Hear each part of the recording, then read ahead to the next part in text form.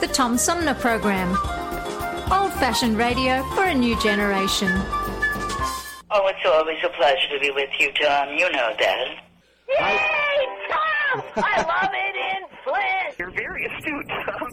Not an easy question. I'll debate Andy Dillon on your show. Well, that's a very good question. Hello, darling. This is Elvira, Mistress of the Dark, with Tom Sumner. I'm all right, Tom. How are you? You lucky day, Mr. Sumner. Ciao, Tom. How are you today? That's a good question. Hi, this is actor, comedian Joe Napodi, and you're listening to the Tom Smothers. I'm sorry, what's his name? Oh, Sumner. The Tom Sumner Program. Good morning, Tom. How you doing? Hey, at least I got the Tom part right. The Tom Sumner Program. Old-fashioned radio for a new generation. Hi, this is Gretchen Whitmer, and you're listening to the Tom Sumner Program.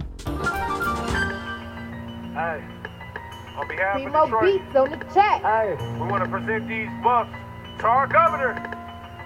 Hey, Big Gretch. Throw the buffs on her face, cause that's Big Gretch. We ain't even about to stress. We got Big Gretch. You can find her in the press under Big Gretch. For real. Fresh in a new dress. Yeah, that's Big Gretch. Throw the buffs on her face, cause that's Big Gretch.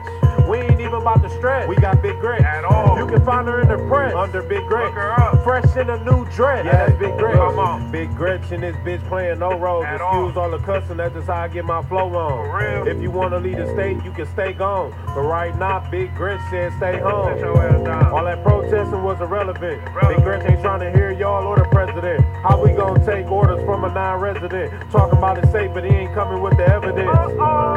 Big Gretch got him shook now. When it's all over, you invited to the cookout. When it's all over, you deserve to get took out. Big Gretch with the bucks on the lookout.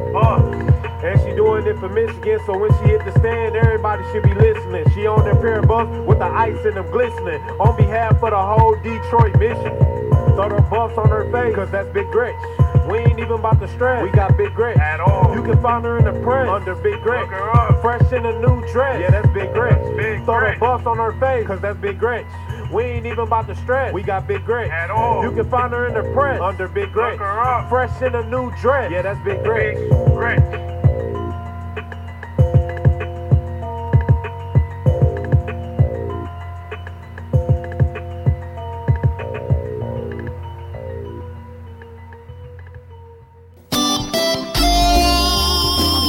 Old-fashioned radio for a new generation. The Tom Sumner Program.com. The Tom Sumner Program.com. The Tom Sumner Program.com.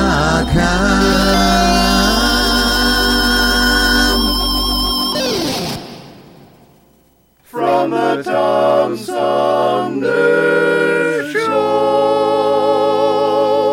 Oh, yeah.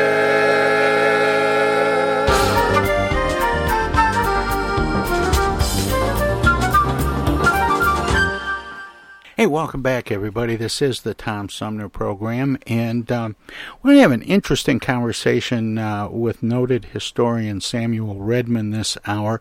He has a new book called The Museum, A Short History of Crisis and Resilience. Normally we think of museums as a place to go and study all kinds of foibles that have happened throughout history, and we don't always think about when those foibles happened to the museum, but Sam Redman did, and he joins me by phone to talk about it.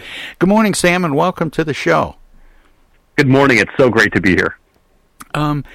Let's talk about this a little bit, because a lot of times the kinds of things that museums are known for storing artifacts about, battles and plagues and all kinds of things that have happened in history, significant accomplishments and other things, are also things that affect the operation of the museum itself. What made you think about that side of it? Absolutely, that's a great way to frame this as an opener. You're totally right. I think we think of museums as being these sort of static institutions, almost these bubbles that are maybe encased in amber outside of the bounds of time. But you're totally right. Pandemics, wars, financial calamity, those all impact museums as well. So if you go back to January 2020, just before the pandemic really hit North America, I was in a conversation with a publisher about possibly writing a book on the present state of museums and what museums might be in the future. I walked away from that conversation not really knowing what the book would look like. But then when the pandemic hit, I couldn't help but think about how the 1918 influenza epidemic had struck similarly and unexpected ways. And I thought, well, how did museums respond to that moment of crisis? And from that sort of initial exploration, a book on the history of museums and crisis was born. You know what's interesting about that, Sam, is in some ways I did sort of the same thing. In January of 2020, I had moved my studio home and was planning to work from home. And then about 6 weeks later, everybody on the planet was planning to work from home. But that's a whole nother... That's right. A whole nother show. But one of the things that I did was I looked back and did some reading about the Spanish flu in 1918. And I was surprised to learn a couple of things. One is that it dragged out for about 3 years. Right. And so people who were talking early in the COVID-19 pandemic in the first few weeks and months saying, well, this will be over by summer, it'll be over by next spring. I was thinking to myself, I'm not so sure, if 1918 is any indication. And the other thing that struck me, and maybe you know some of this much better than I do, actually being a historian, but the reactions by people then were very similar to the reactions that we were seeing in contemporary times, the closing of stadiums and theaters and museums and other places where people gathered publicly.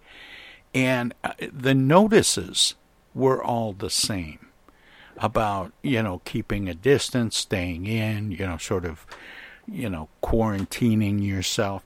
And I found the similarities to be really haunting.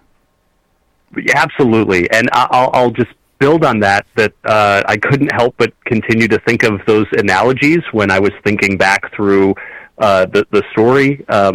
There's some expressions responding to other famous cliches that history doesn't necessarily repeat, but it certainly does rhyme. I like that. There's an instructional utility for us to think about these episodes, but we have to do so, I think, from a holistic manner and in a way that includes lots of different points of evidence and points of view. So just real quick, it was remarkable to me. Is it worth noting, Sam, that maybe if history doesn't repeat itself, maybe we do?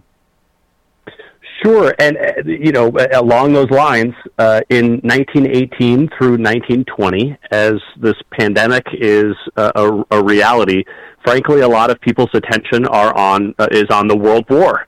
And when, soldiers going away for the World War and coming back, and then at the same time, there's an extraordinary amount of labor unrest, record-setting number of strikes, because you have the buildup for the First World War and all of these factories and jobs that then largely go away at the end of the war. And at about the same time, you have an extraordinary amount of racial unrest in the United States. You have white supremacist mobs in major cities throughout the North especially, but around the country, that are engaging in terroristic attacks against black Americans, including black uniformed veterans. So in some ways, it was really striking to think of the co-joining of many different crises that come together at one moment, that impact cultural institutions, that impact all sorts of things. And I wanted to draw out the idea that museums are not divorced from those happenings, that they're living in the world and experiencing it too.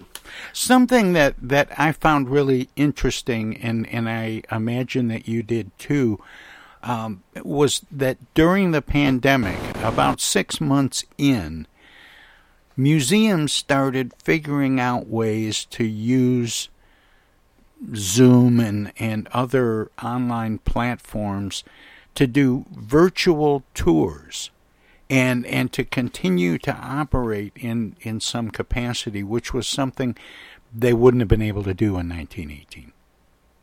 Right. And museums, even in that and earlier eras, they're again and again, when crisis moments come, the successful institutions tend to be the ones that do try to find creative solutions that are able to, find a collaborative and creative path forward, but one that remembers sort of the core mission of the institution. So towards the end of the book, you're absolutely right. I look at the digital turn that many museums have taken in the last few years, but especially during the pandemic. I mean, it really served in some ways as an opportunity, as challenging as it was, to reach audiences in a new way. I've talked to many different museum staffers and curators who'll note that maybe they operate what they felt like was a smaller or a regional institution, and now they might do programs that get national or international followings. That if you do a topic on the history of automobiles previously, maybe that would bring in a local audience of interested enthusiasts, but imagine if you were to open that up nationally or internationally, what types of conversations you could have. Well, yeah, and I was thinking about, people who would never travel to Paris and go to the Louvre, but maybe could tour the Louvre virtually.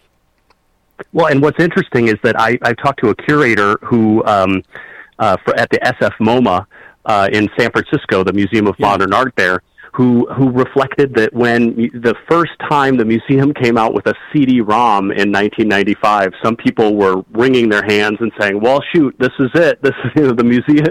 That's it. No one's going to want to come to the museum now because they'll be able to see the paintings on their 1990s, level computer monitors. Now, of course, that's the exact opposite ended up happening, right? That once you put these materials out there, it creates interest. People want to visit their favorite painting that they learned about in art history class, or that they have an affinity for one type of story and they want to see that special exhibit or something, and they can learn about it online. So sometimes these predictions, sort of doomsday predictions, haven't played out as they relate to museums. Now, there are a number of things that can impact a museum, and we've been talking about the pandemic, and of course what happens there is people are ordered or asked to stay in and not go out. So, visitation drops off. People they're not going to concerts, they're not going to museums, they're just not out doing things. And that has an impact. But it's a very different kind of impact when something actually threatens or damages a museum's collections, like a fire or an earthquake, and valuable art is lost. What do museums do to recover from those kinds of events? Right. So the opening of the book opens with this really devastating fire around the end of the Civil War that destroyed much of the Smithsonian Institution. And what was remarkable to me is that if you look at sort of the long trajectory of that story, it's clearly a disaster. The New York Times describes it as a national calamity the following day. But it allows the Smithsonian to really rethink its place as an institution, and professional sciences are coming in. New collections are acquired. They put electric lights in the gallery for the first time. They start fireproofing buildings more efficiently. In many respects, the Smithsonian comes back stronger following this awful incident. But museums are committed to thinking about how to respond to fires and floods and the inevitable damage that this does to collections. One thing that the book argues, after taking a close look at museum-related stories as it related to Katrina and to Hurricane Sandy, one of the things that I think we need to talk about is how to train staff at all levels, not just curators and conservators who care for these objects, but also security staff, custodial staff who, frankly, are often some of the ones who step up in the event of a large sweeping fire, as in California. I mean, it was groundskeeping crew and custodial crew that essentially saved the Getty Museum in one of the last major wildfires. So we should think about providing resources to those individuals and perhaps free training to handle objects and to care for objects in disasters, such as offered by the Mellon Foundation at all levels to make museums more resilient. More about museums with historian and author Samuel Redman, straight ahead.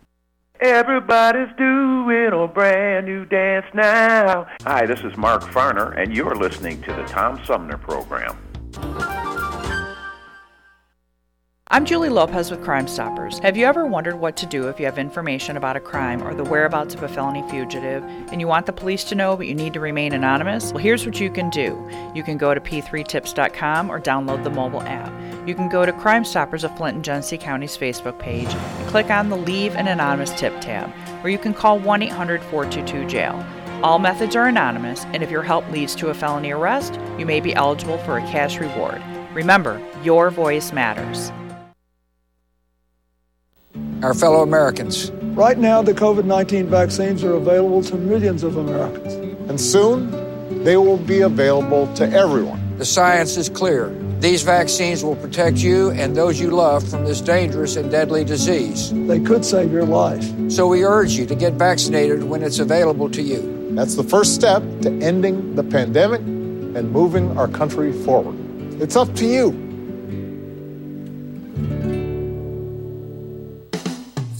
Do you ever feel like you need an attitude adjustment?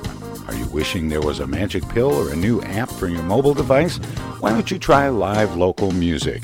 Music can make you dance, bring back fond memories, inspire you to be more creative, whether you attend a child's school concert or recital,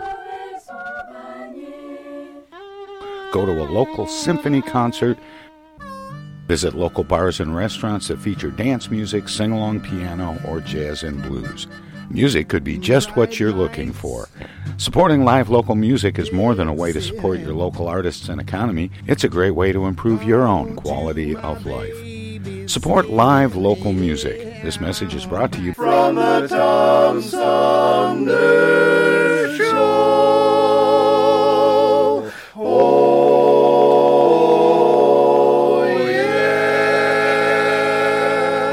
yeah. Say, objection. I object. I object to that, Your Honor. Oh, sorry. Oh, hi, Mom. What's up? Dana, what are you doing? Oh, just, Attorney General stuff. Listen, I have a legal question. What is it, Mom? I just got a call from the water company. Apparently, your father has not been paying the bill. I guess they're going to turn the water off because we owe more than $1,000 now. Can you believe it? Actually, I can't. So listen, we just have to send them $200 in Edible Arrangements gift cards, and that will keep the water on. Now, here's the legal question. What is the website for Edible Arrangements? Mom, it's an imposter scam. Imposter scam. Is that .com or .edu? No, the call was a scam. Scammers will pretend to be a government agency or a utility company or someone else you might do business with. A big red flag is if they tell you that you can pay them using gift cards. So when in doubt, ask for the information to be sent to you in writing. And never give a caller or someone you don't know your personal information or your money. If you do suspect an imposter scam, report it to my office at mi.gov/AG complaints. Okay, all right. And Dana, where do I file a complaint that my daughter hasn't visited in over a month? Does your office guys have a website for that? Okay, Mom, I'm hanging up now. I'm Michigan Attorney General Dana Nessel. Visit mi.gov/AG complaints for your connection to consumer protection. Hi, this is Deb Cherry, Genesee County Treasurer, and you're listening to the Tom Sumner Radio Show. More about museums with historian and author Samuel Redman straight ahead. What is it about an old painting that gives it the value that makes us want to keep it in a museum and go visit it? Yeah, and there are great debates about this, even as far back as the World War I era. Like, what is really the purpose of it? Is it that it is a beautiful thing, something that we can that gives us joy, that we can learn about the painter's life or what the painter was looking at? It's certainly all of these things to a certain degree, but even around the time of World War I and this crisis era for museums of the 1918 influenza and all of the many things that we've touched on that were going on in that era, museum thinkers were saying, hey, wait, let's pump the brakes here a little bit and think about, we're not just trying to acquire the best, most spectacular thing. We're trying to acquire things that can serve our community in important sorts of ways, that serve an educational function, that serve a research function, and, how does it serve a need as opposed to just being a spectacular thing? And this, in some ways, was in contrast to the earlier eras in the late 19th and early 20th century, where there's a lot of urban boosterism going on. Cities like Detroit and Chicago are growing and competing with one another, and along with that, they want to establish the biggest and the best libraries, the best, even the best roads and bridges, but also the best museums were seen as being part of a city's rise to national and international prominence. But by the 1910s and 1920s, people are starting to rethink that a little bit, and education more and more starts to become foregrounded in the story.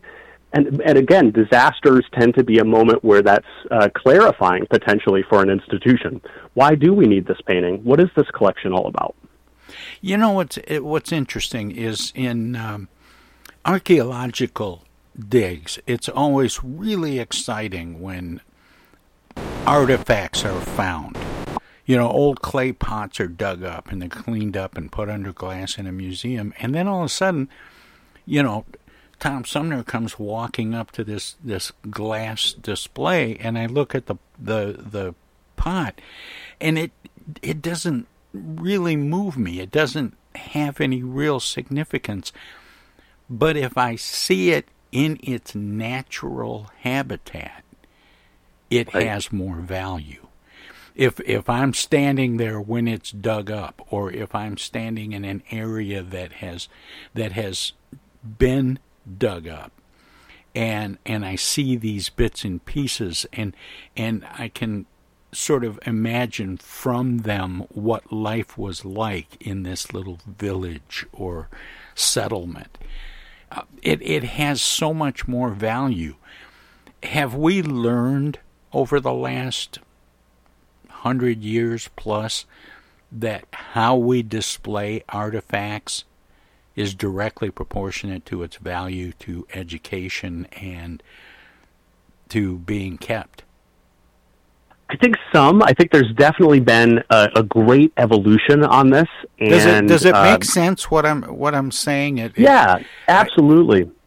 I don't know if I asked it very well, Sam. But. No, I think I think that's true. That a lot of people feel a connection with history, maybe more so at a historic site, or seeing a piece of architecture that's sort of living in the universe. And in writing my last book, I talked to a lot of Native American thinkers and curators and artists who pushed me to think differently about museum objects and reminded me that if you have a thing that you carry with you and it means a lot to you, and you sort of ascribe a certain feeling to it, it's a living thing. It's as much as other living things, it sort of carries a a life force of its own. And in thinking like that, it, I think, pushes us to think differently about these objects and what they are and, what they're capable of potentially doing. But you're totally right. This is in many ways antithetical to traditional museum practice, which was about, in many respects, decontextualizing that remarkable Egyptian statue and taking it, through a Harvard exhibition, right, and then putting it on display in Boston and taking a picture of it and putting it in your art history textbook. That has a practice of decontextualizing those objects from real life. Well, and it's understandable that curators would have an artifact and they would try to get it in as pristine a condition as possible and protect it from any aging or damage. But in the process of doing that decontextualization occurs, and to me it kind of makes the artifact seem kind of random. Right, and I think a lot of the part of the challenge for museums in the 20th century has been, how do we tell different stories? How do we not just sort of show these spectacular, isolated things? Let me give an interesting example from history that probably not a lot of people know about, but was impactful at the time. Sure. So one of the outcomes of the Great Depression, again, much like today with the economic calamities, museums were forced to let staffers go, and they were forced to cut back on exhibit plans and on new expeditions to find objects out in the world. But one thing that they were able to do was take advantage of the New Deal, the 1930s government initiatives that hired out-of-work or underemployed workers to do all sorts of different tasks. And they hired, craftsmen, carpenters, they hired artists, they hired writers, many, many other types of people to work in museums. One of the programs was called the Museum Extension Project. And this was pretty revolutionary at the time. It sort of sounds like a small thing, but they created really great professional-grade dioramas depicting moments in history. And these were then shipped for free, essentially, to museums around the country to spruce up corners of exhibit halls that maybe didn't have anything previously. And these dioramas were really popular, especially with kids, to see, sort of the objects that you're seeing in museums sort of in action in a way that they hadn't previously been displayed. Of course, this is an era where radio was coming on, and museums are starting to interact and engage with radio programs.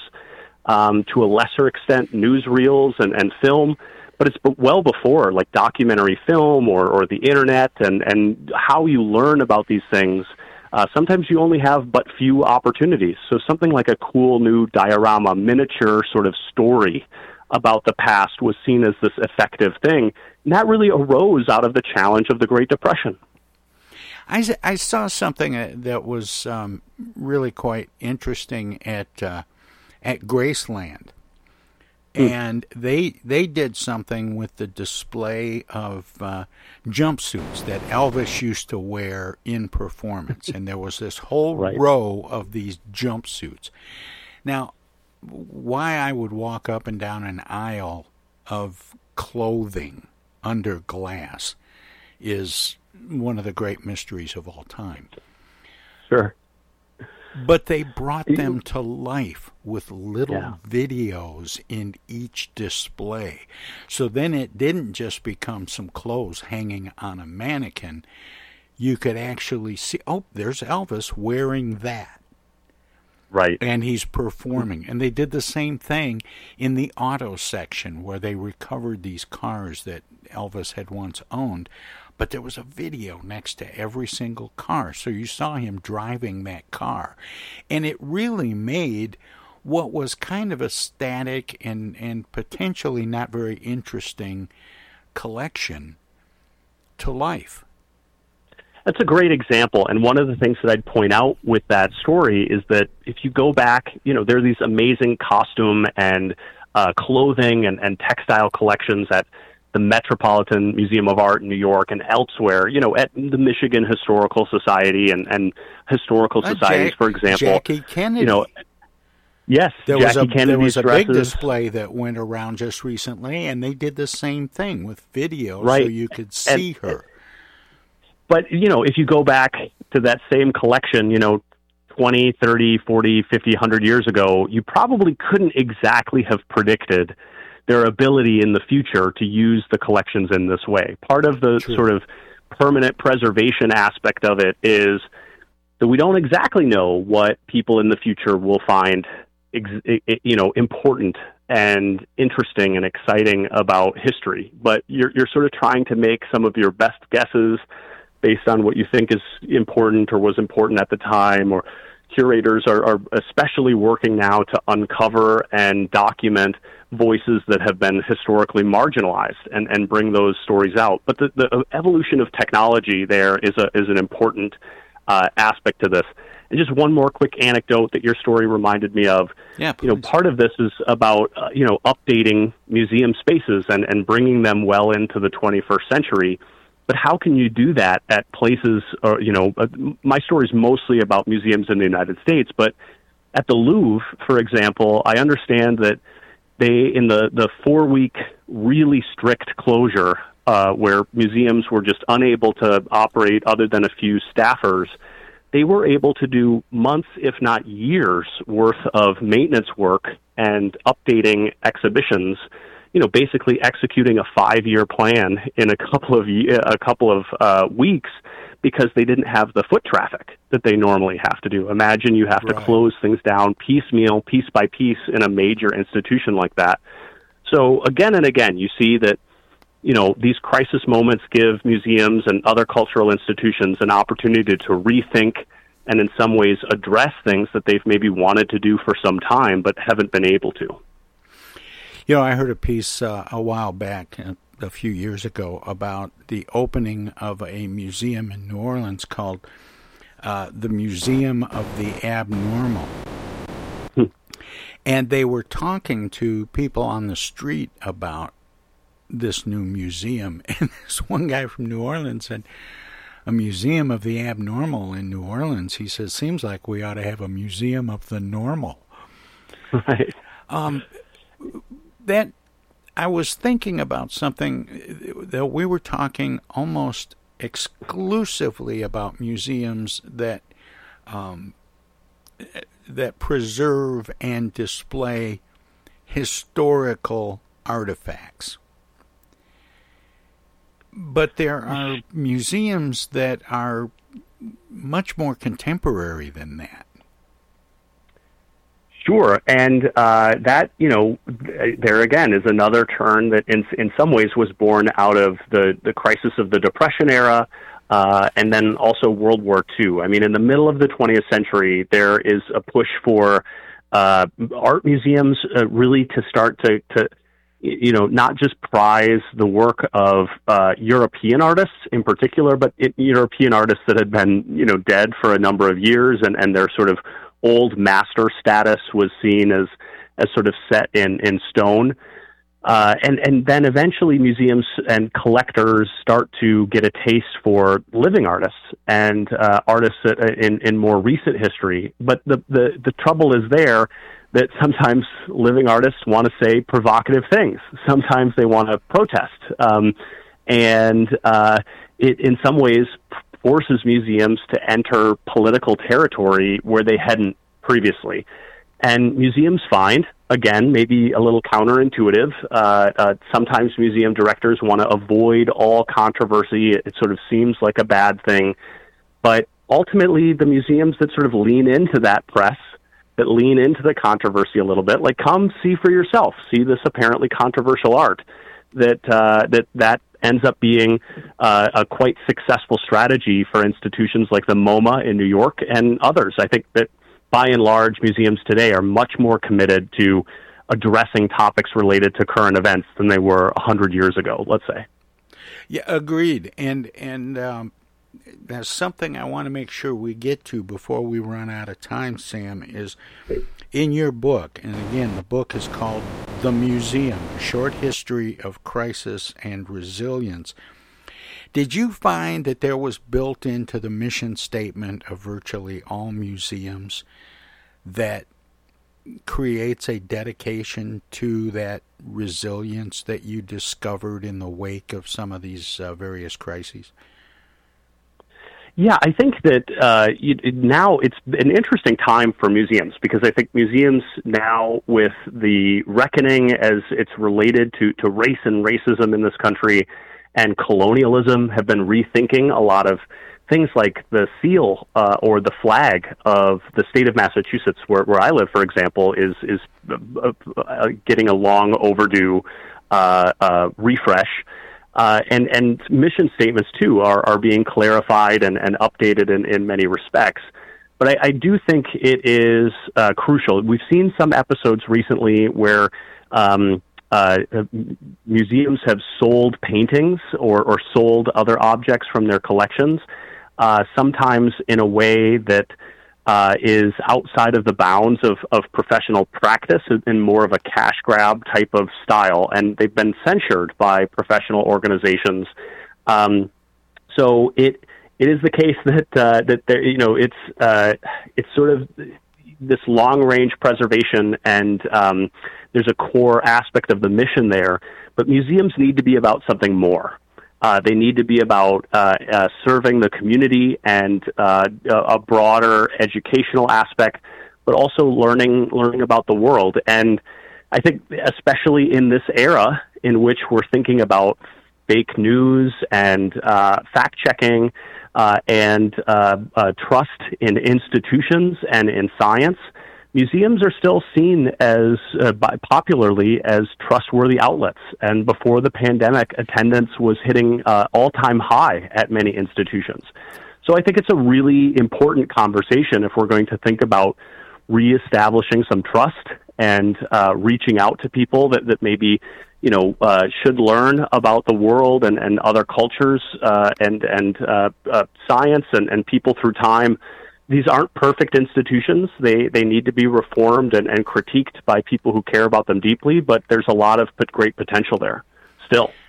Let's talk about, if we can, just for a minute or two, although it deserves a much longer conversation, some of the changes that we've seen in historical landmarks. Now, I know your book is primarily about museums and sure, the role they play as American cultural institutions, but I'm thinking about Civil War statues being removed and people saying, well, we need to tuck them away in a museum somewhere. What about historic accuracy versus contemporary sensitivity? Absolutely. And I think something that often gets lost in this conversation, sometimes not, but that historical markers are rarely there's rarely this like authentic originalism that's really there, right? They're almost always sort of these mythologized depictions of past events that are brought in by, especially are right, overly dramatized, with a military hero on a horse and those right, kinds of images.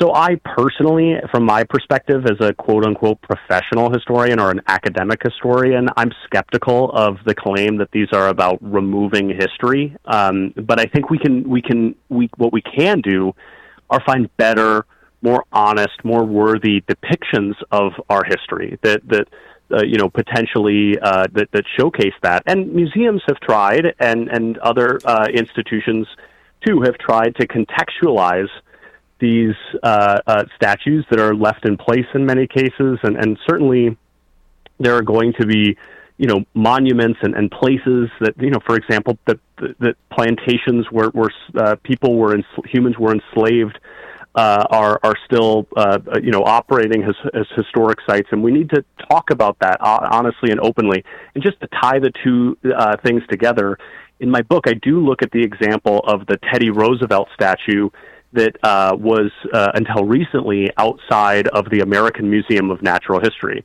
And I argue that, even though the statue's been there for a couple of generations. It's a pretty unfortunate and racist and inaccurate depiction of Roosevelt, and there are many other ways in which Roosevelt was connected to the Natural History Museum. There's a whole hall that's named after him.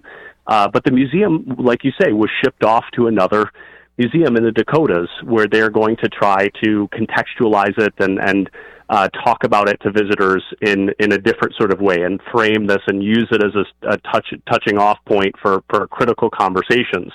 But it's a difficult thing for museums to reconsider, right? That, some of these historical materials in their own foundations, quite literally, are in need of an update. Well, Sam, this is a fascinating conversation, and I can't believe how fast the time has gone. I feel like we've just scratched the surface. What's next for you? Well, I have just in the last year had a couple of books come out that I've been working on for some time. And not to sound like a politician that's retiring or anything, but I'm going to spend some time with my family for the next foreseeable future. I'm going to travel to the Midwest, and perhaps predictably, I'm going to soak in some of the museums that I haven't been able to visit for the foreseeable future, and talk to anyone who's interested in these stories. So I appreciate the chance to have this conversation. You just grabbed one of my favorite political dodges. We joke about that every time that comes up in a legitimate news story.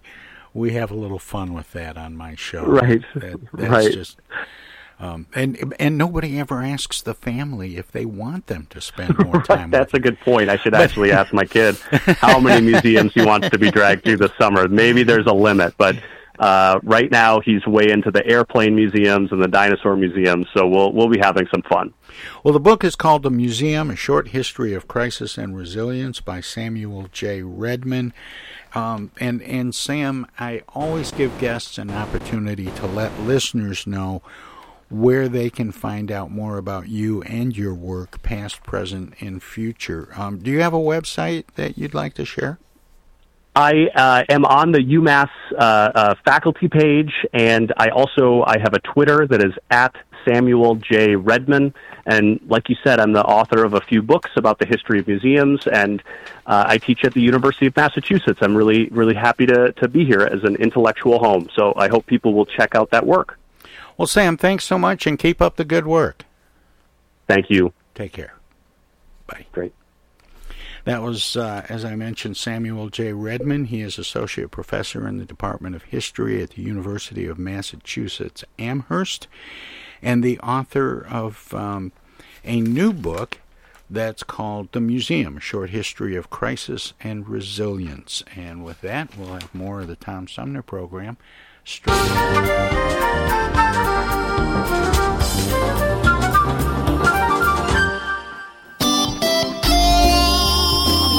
Old-fashioned radio for a new generation. The Tom Sumner Program.com. The Tom Sumner Program.com. The Tom Sumner Program.com.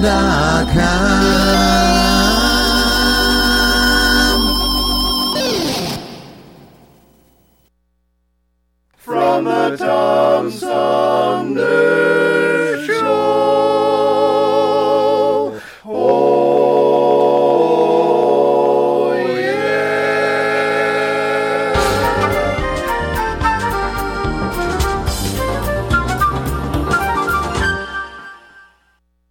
Hello there, citizens. Darkwing Duck here, and every time I'm in Flint fighting crime, I always stop by the Tom Sumner program. Don't forget, stay dangerous. Darkwing Duck out. East Village Magazine is the monthly neighborhood magazine read all over Flint. With support from grants, donations, and advertisers, East Village Magazine's talented local writers give you an in-depth look at local news, issues, and people that make Flint, Flint. Copies of East Village Magazine are available at many of your favorite shops and restaurants around Flint or online at eastvillagemagazine.org. East Village Magazine, community-focused and community-supported.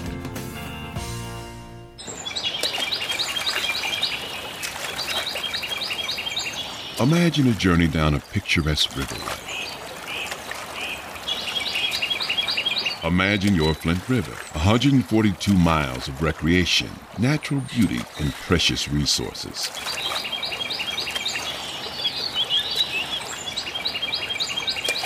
The Flint River is a vital resource that is available for all to use and enjoy.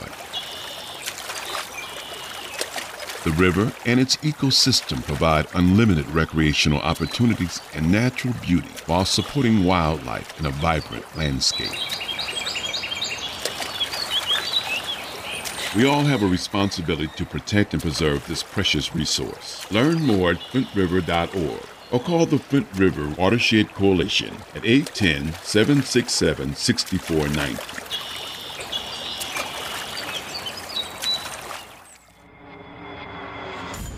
The Tom Sumner Program plays host to the best political roundtable on radio every Wednesday from 10 a.m. to noon. Armchair Politics features great commentary and analysis about the headlines from local, state, and national politics with an alumni of world-class pundits, plus quotes, tweets, and those weird and wacky stories we call the X-Files. If it's Wednesday, catch Armchair Politics on the Tom Sumner Program. Cloth or disposable? Paint or wallpaper? Yellow or green? Babies come with lots of decisions. Crib or bassinet? Rocker or glider? So when it comes to protection against diseases, go with the safest, most effective choice, vaccination. To protect your child against 14 serious childhood diseases like measles, meningitis, and whooping cough. That's why nearly all parents choose it. Stroller or carriage, basketball or soccer. So get all the recommended vaccinations for your baby by age 2. For more reasons to vaccinate, talk to your child's doctor. Go to cdc.gov/vaccines or call 800-CDC-INFO. Justin or Justine. Immunizations help give you the power to protect your baby. A message from the Centers for Disease Control and Prevention. Hey, why are we stopping? We're going to be late for the show. Mom, Dad, we got to get gas. Not here, you're not. This place is charging an arm and a leg.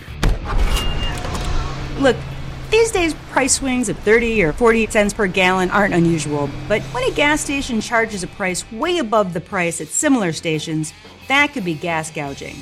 Michigan gas stations sell the correct quality and quantity of gas most of the time, but when a station does try to illegally take advantage of drivers, my office is here to stop them.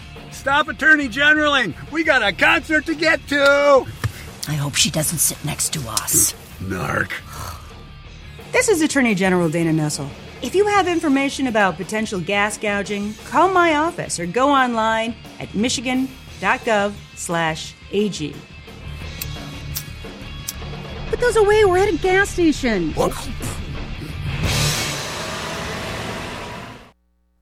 This is U.S. Senator Gary Peters, and you're listening to the Tom Sumner Program. Welcome to this presentation of the Comedy Spotlight on the Tom Sumner Program. Milestones are never really recognized right away. It takes 50, 60 years before people realize what an achievement it is. Like, take, for instance, tobacco and the discovery of tobacco. It was discovered by Sir Walter Raleigh, and he sent it over to England from the colonies. And it seems to me the uses of tobacco aren't obvious right off the bat, And I imagine a phone conversation between Sir Walter Raleigh and the head of the West Indies Company in England explaining about the shipment of tobacco that he had just sent over. I think it would go something like this. Yeah, who is it, Mary? Sir Walter Raleigh from the colonies. Oh, yeah, put him on, will you? Harry? Yeah, you want to pick up the extension? It's Nutty Wall again.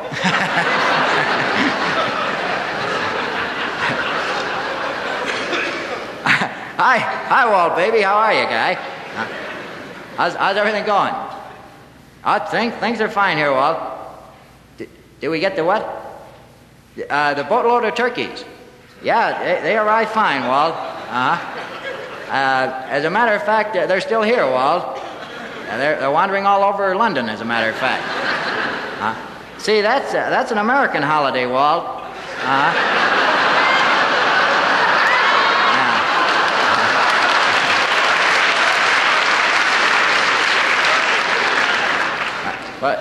What is it this time, Walt? You got another winner for us, do you? Tobacco. What's tobacco, Walt? It's a kind of leaf. And you bought 80 tons of it.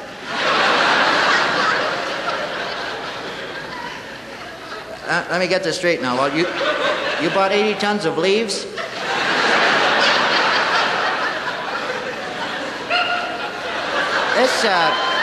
This may come as kind of a surprise to you, Walt, but come fall in England here, we're kind of up to our...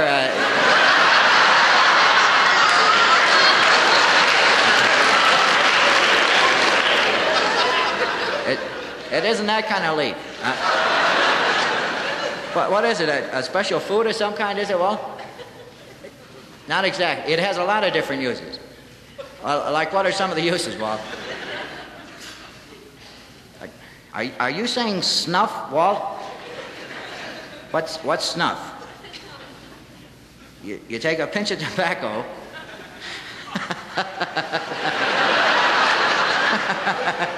and you shove it up your nose.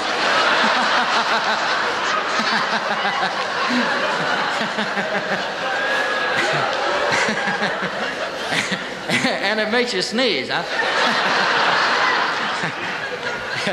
I imagine it would, Walt, yeah.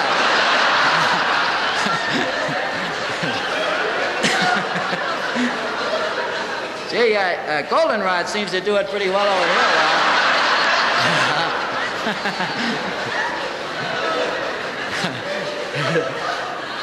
It has some other uses, though. You can chew it, or put it in a pipe, or you can shred it up and put it on a piece of paper and roll it up. Don't tell me, Walt. Don't tell me.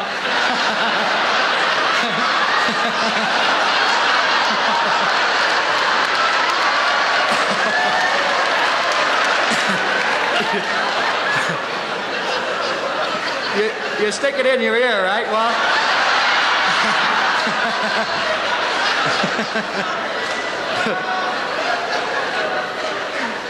all between your lips, Walt.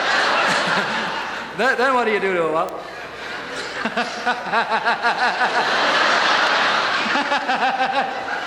You set fire to it, Walt.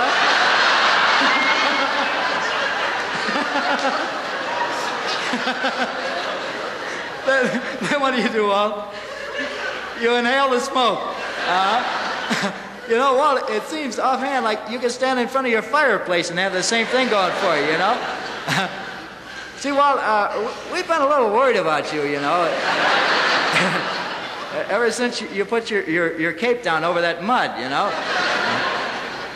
See, Walt, I think you're going to have kind of a tough time selling people on sticking burning leaves in their mouth. It's going very big over there, is it? What's the matter, Walt? You spilt your what? Your coffee. What's coffee, Walt? That's a drink you make out of beans, huh? That's going over very big there, too, is it? A lot of people have the coffee right after their first cigarette in the morning, huh? Is that what you call the burning leaves, Walt? Cigarettes? Uh-huh. I'll tell you what, Walt. Why don't you send us a boatload of those beans, too? If you can talk people into putting those burning leaves in their mouth, they gotta go for those beans, Walt. Right. And listen, Walt, don't call us, we'll call you. Right, Walt, goodbye, goodbye.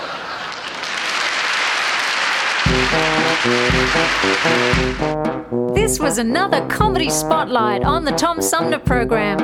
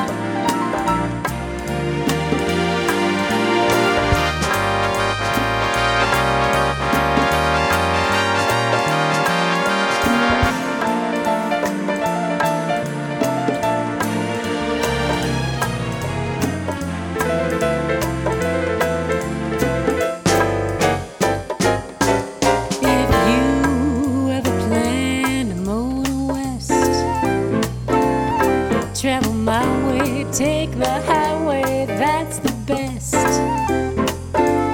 Get your kicks on Route 66. It winds from Chicago to LA, more than 2,000 miles all the way. Get your kicks on Route 66. Now you'll go through St. Louis and Joplin, Missouri, and Oklahoma City looks mighty pretty. You'll see Amarillo, Gallup, New Mexico, Flagstaff, Arizona, don't forget Winona, Kingston, Barstow, San Bernardino. Won't you get hip to this timely tip? When you make that California trip, get your kicks on Route 66.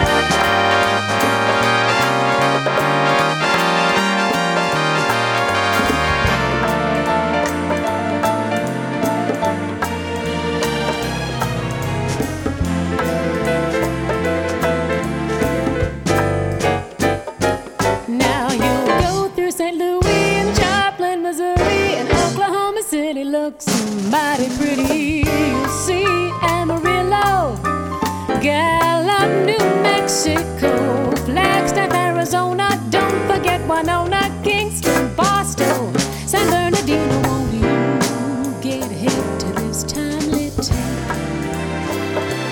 When you make that California trip, get your kicks on Route 66. Get your kicks on Route 66. Get your kicks on Route 66.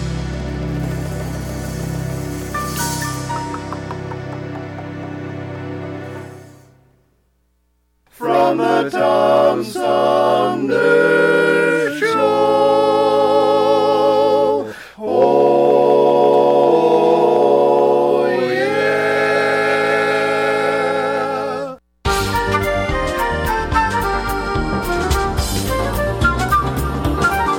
Hi, I'm Alexander Zonjic. Don't touch that dial. You're listening to Tom Sumner.